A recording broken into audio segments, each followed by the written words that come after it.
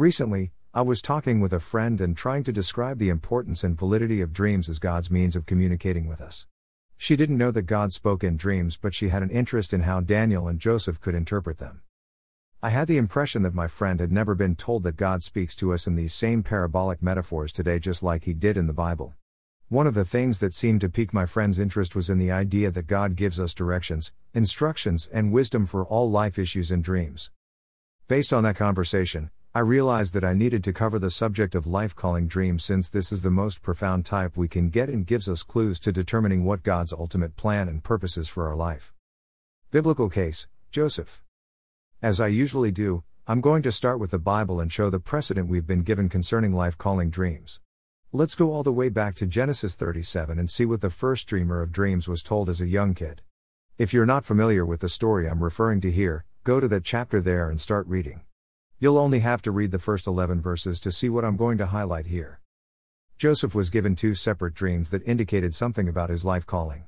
One was about sheaves of wheat and the other was about the sun, moon and stars. None of these were really all that straightforward in helping Joseph figure out what his calling was. Just like I've been saying in most of my articles here, Joseph's dreams were very highly symbolic and lacked clear specific details. What he saw, however, would have provoked many questions. To see your family bowing down to you would eventually have to raise questions like, why would they do that? What circumstances would have to take place to cause that to happen? And when is this going to happen? The longer the time that passed since the dreams, the more questions this would undoubtedly provoke. Joseph wasn't told in his dreams that he would be the number 2 guy in Egypt holding a governmental office. He just knew that his family would bow down to him at some point. What he saw in his dreams could all have happened in any number of ways. Here are some key takeaways from his dreams. Nothing in those dreams pointed to living in Egypt. Nothing revealed what would lead to his family bowing to him. Nothing showed him being sold into slavery and spending 2 years in prison. Here's another really big key: Joseph was the guy who got those dreams at night, but his life calling was to impact millions of people. Everything that happened between age 17 and 30 was to make him ready for the calling God had in store for him. Regardless of what your own life calling is, it will not just be about you and your own personal accomplishments, it will affect the lives of many around you. Modern day examples, mine.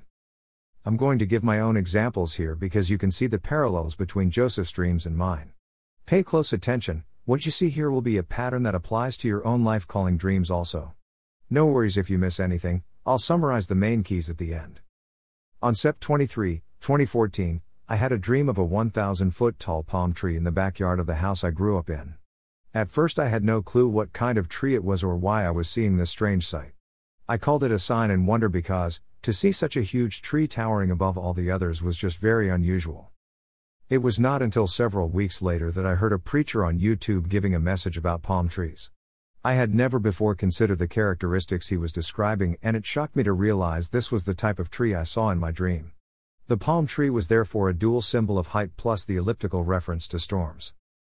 Greater than: before I formed you in the womb I knew you, before you were born I sanctified you, I ordained you a prophet to the nations. Greater than: Jeremiah 1:5 NKJV. The preacher said that palm trees are the only kind that can withstand the force of a hurricane. In dream symbology, a storm is usually symbolic of going through very rough life circumstances. The bigger the storm in the dream, the bigger the personal storm you may go through. But in dream symbols, trees can also indicate leadership, especially when they are very tall. The fact this tree was in the backyard of the house I grew up in indicates God created me to be this type of person long before I was ever born. In the spring of 2014, I had a dream where I saw a huge jumbo jet making a low flyover from back to front of the house I grew up in. As the jet came overhead, I first saw 2 huge underwing engines, then I saw a zoomed-in shot of another huge engine directly under the center line of the jet, then as it passed by, I saw 2 more engines in a large tail wing section. This was a total of 5 engines. I knew by a thought impression that this was a very high-tech jet, something like NASA space-age technology. There were only 4 crew members and I saw a profile shot of one of them. He was an older man, very calm, very wise and confident, seeming like he had everything perfectly under control. This was a most amazing sight. The symbols in the dream indicate many things, including being part of an organization with a global reach, jumbo jet, the use of advanced technology, prosperity from the association of multiple sources, 5 as a symbol of abundance, and a potential involvement of creativity, 4. This dream also revealed that God had a plan for me from way before I was born, The jet appearing from behind the house again revealed this. Here are some keys to summarize what these 2 dreams indicate. Leadership. Global outreach and influence. The use of technology and business. Prosperity in many aspects.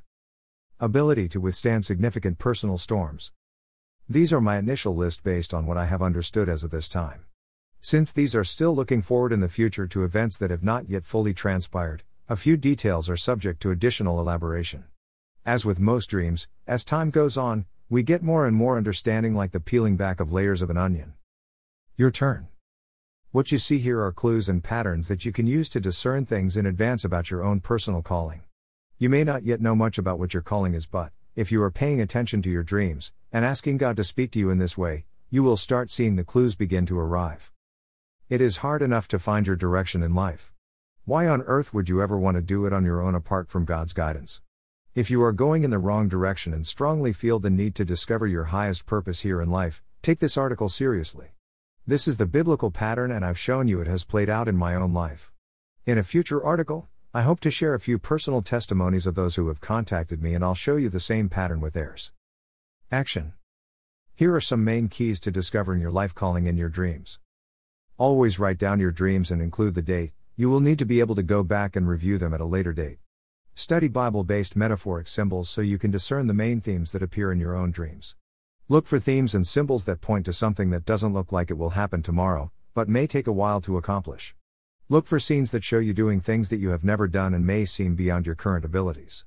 Look for themes that indicate your own personal traits and characteristics and would apply to an entire career length, e.g., leadership, speaking, writing, traveling, etc. Then start asking questions and look for clues in your life that start to line up with what you discern from all the above. Ask God what steps you need to take to reach the highest purpose and plans He has for your life. As always, contact me if you would like me to interpret your dreams. I try to reply within a couple days on average. Sign up for my email updates here. Subscribe. Get my ebook.